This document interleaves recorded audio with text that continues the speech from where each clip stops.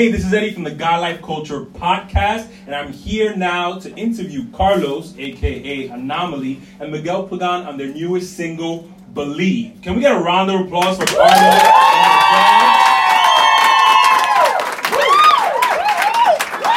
So before we even get into any of the questions or whatever, I'm going to start off with another question, which is, how are you guys feeling on this premiere night? Well, I'm feeling really happy, obviously. I'm excited. I don't think a lot of people knew who was doing it, or Anomaly. Just the people that play with me, but yeah, I'm excited. It's a good feeling. Good.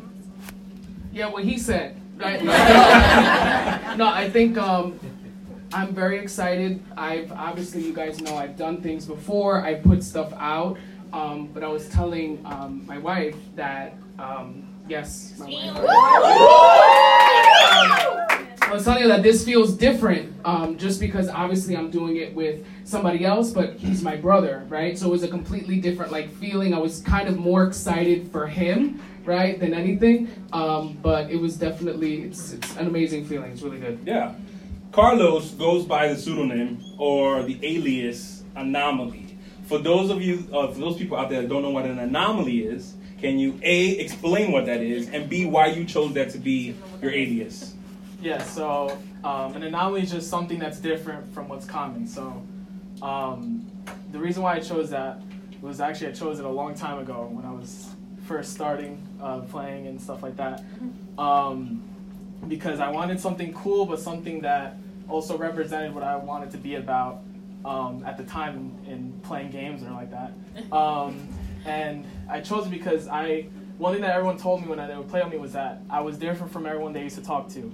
Not only in game, but just as a friend. They would see me as someone that they can just talk to, chill with, and just have fun with, compared to other people that they may have felt they start arguing when they're playing if they're not doing well or whatever. So that's what I want to be now in my music, is someone who's different, and someone that my music, when people hear it, they feel a different way and they feel something from it, not just a normal song, whatever, or anything like that, but that they feel something from it, and that they're also encouraged to be different in their own way. I know, growing up in Spanish churches or just churches in general, one thing they always, when you're growing up, people always are like, you're going to be a preacher, you're going to be a pastor, you're going to be this, you're going to be that. But no one encourages people to be like, you know what, if you want to make a song, you want to be a music producer, then you can do that for God. If you want to, if you're passionate about making movies, you can make movies for God. He can still use you in that. So I just want to be a voice to those people as well, to encourage them to not be afraid to step out of their comfort zone and do something that may be weird or different to the people around them, but to them it's something that they love and that they can do for God. Yeah, great. And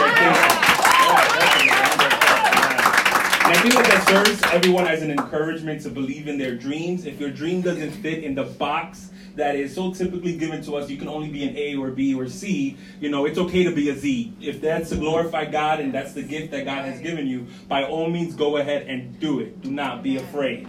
Now, Miguel, you have titled this single Believe. What is the inspiration behind that and the message that you guys are trying to get across? So I think for that, it first started about a year ago. I remember sitting in church on a Sunday, and my dad was preaching, and as he was preaching, the line, "I believe, but help my unbelief," kept resounding in my head. And obviously I recognized that, the story in the Bible, right, of the man that kept, was telling Jesus, "I believe, right, but help my unbelief."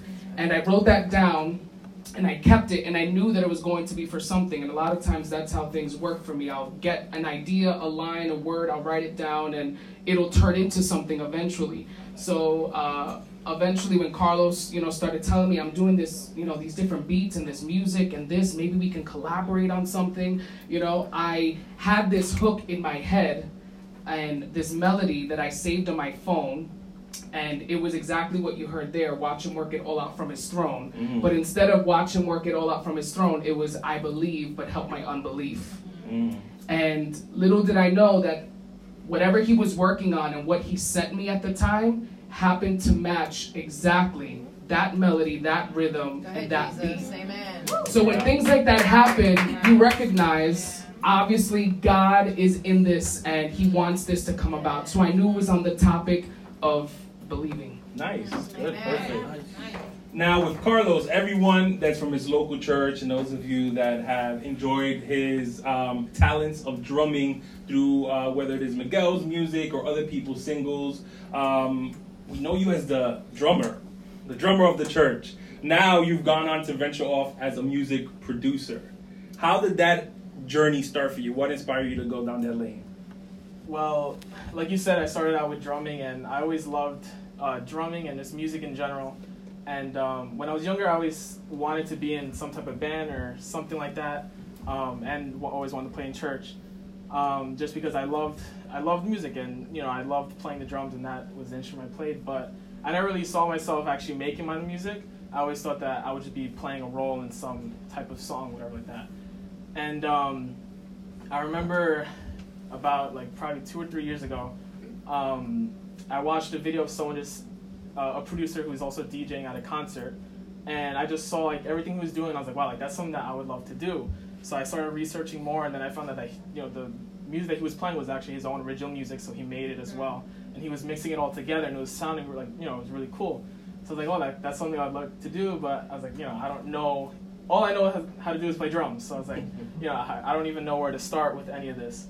So I was researching more and more, and probably a year went by, and then I actually started getting more serious about it. And I was like, let me look for the program that everyone uses. Turns out it's $700. So I'm like, how am I gonna buy this? I'm still in high school or college at the time. So I ended up just getting a credit card and putting it on the credit card. Oh my God. So I'm still paying it off to this day. It's been a year or something. I still haven't paid it off, but I started slowly with the sounds that came with it, which were terrible. So then you need to invest more money to buy better sounds and better equipment and everything like that. So I kept practicing. I kept at it. If you hear some of the first beats I make, they're really bad, obviously. And so I was getting really busy with school because it was towards the end of my school, and then I was also preparing to get into my career. So I was taking extra classes and stuff like that. So I couldn't really focus on music as much as I wanted to for a few months. But then I remember I had a beat that I was working on that I had for a while, and then I told my brother, I was talking to him about it, like you said, and I was I'm making them whatever, and I have this thing, maybe one day we can do something. And he kind of followed up with it, and he started pushing me, and I was let me just push everything else to the side, let me actually just sit down and really work on it. So then I started teaching myself how all music theory and everything like that, and how to do it with the piano and the guitar and everything like that. It was a process, but over time and just more and more research and just putting my head down and spending hours in my room and going to sleep at 2 or 3 in the morning and then waking up and then doing it all over again. Slowly started coming together. And even this track, if you hear the first draft that we had made, it sounds nothing like the song now. But it was a process. It was months and months of learning. And then it was once I did something, if a month down the road I learned how to do it better, I went back and changed it and then sent it to him, and it was oh yeah, that sounds better, keep it. But yeah, it's a long story. It's basically just you just have to put your head down and keep working and keep doing your thing. Yeah, and I think that's a great response, and that is a message and a tool that we can apply both in our secular life but also in our spiritual life, which is that it takes time, it takes effort, it takes practice, it takes late nights, it takes having to invest. Maybe you only have those $20 in your bank account, but you want to invest that into this project because you know that God is going to make it grow. So that's a really good message to walk away from here today with. Now, to close it up, I have one final question. What's your favorite lyric on Believe and why? So for me, it would have to be in the first verse. It says, silent replies fill the room and only leave you guessing, bending to doubt because faith is what you're missing. Because I think a lot of times we believe, right? And then there comes a certain point where it's we're not really doubting, but we don't have faith. And it's kind of we're just in that middle ground where it's well, I'm not really praying about it. I don't really care. Well, God, I've come to the point, if you do it, you do it. If you don't, you don't. Right. If you want to do it, I have faith. But if you're not going to do it, then it's okay, I guess, right? So that middle ground. And you have to realize that whenever your faith is missing, the only thing that's left is doubt. And you don't even realize that when that faith is gone and that faith is missing, little by little, you begin to bend to that doubt. And you bend to that doubt and you give in to that doubt and you don't believe. And that disbelief causes you to really just let go of other things in your life, that relationship with God, that prayer time, and that closeness you have to God. So, when you're in your room and you have those silent replies where you're not hearing anything from God, keep that faith. One thing that, he was saying, the late nights and going to sleep, I was a witness to that. And it reminded me, obviously, of the things that I do and all of that. And, for those who may not know, we do these things, and it's not like, we're making millions, right? So we invest, and let me break down to you, the song costs 99 cents, right? We only get 70 cents, right? So when a Christian artist or an artist, whoever it is, right, releases something and they, want support or they ask for support and all of those things, they're not getting 99 cents in their pocket. They're getting 70, right? So we know music has changed where you're not really downloading music, you're streaming it. When you stream a song, you know how much an artist gets? Nothing. So it takes 150 streams just about for us to get about 70 cents. So if all of you streamed it in this amount of time for about 2 hours, let's say you streamed it for like 80 times, do the math, because I can't, right? So that's the amount that we make, right? But I come to tell you that because your motives have to be in the right place. You can't be going to bed at 2, 3 o'clock in the morning, put something out, and then get upset that you made $2, right? And I think that's the problem a lot of times where, we have these goals, we have these dreams, these ideas, right? We launch it, and then we don't see it happen, and then we just get discouraged and we give up. Your motive has to be, God, if 5 people hear it, then I'm good. Amen. If 6 people hear it, I'm good. We're up here acting super professional, right? Talking about like music producer and anomaly, this, that, and the other thing. But humble beginnings. Right. If you don't act this way now, you're not going to know how to act whenever God takes you to where you're going to be. So I don't know where you are, right? And I know it's probably nothing to do with the question. I don't know where you are in your life, right? And where you find yourself. But act the way God has called you to be. If He's called you to be something, fulfill that role. Don't act like, you're, the flunky. Don't act like you're like the assistant that they sent to get the coffee. Act like you are the one that God has called. Yeah. If you're called to be a pastor, act like one. If you're called to work in ministry, be that minister. If you're called to do music, invest. That means that, the $700 that you invest, can spend in something else. You may have to invest in learning, right? Do that and do it without expecting anything in return. That's right. Because that's when God will give you, that reward and that recompense. And it may not be what you expected it to be. It may not be money. It may not be fame. But you could save someone's life. Right. All right, same question to Carlos. He's like, No, that's how I feel. So.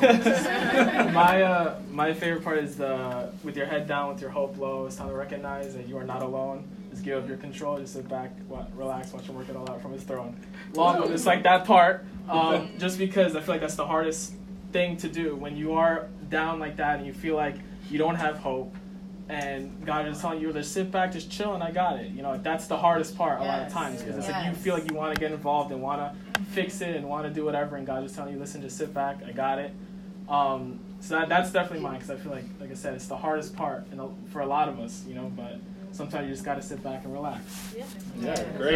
I want to say one last thing, my bad. So I want to say that a lot of times when you do something, you become so accustomed to doing it, right? So obviously I write a lot and I do things and I'll, send it to certain people or let certain people hear it, right? And a lot of times, you have to be careful with, who you have around and who you give things to. Because you don't want somebody that's going to always pat you on the back, right? So I can say, something like, the Lord is good, he's going to fulfill his purpose in my life no matter what circumstance comes my way. And I can say that real poetically, right? And I can tell that to you, and you could be like, yo, good. That's so good.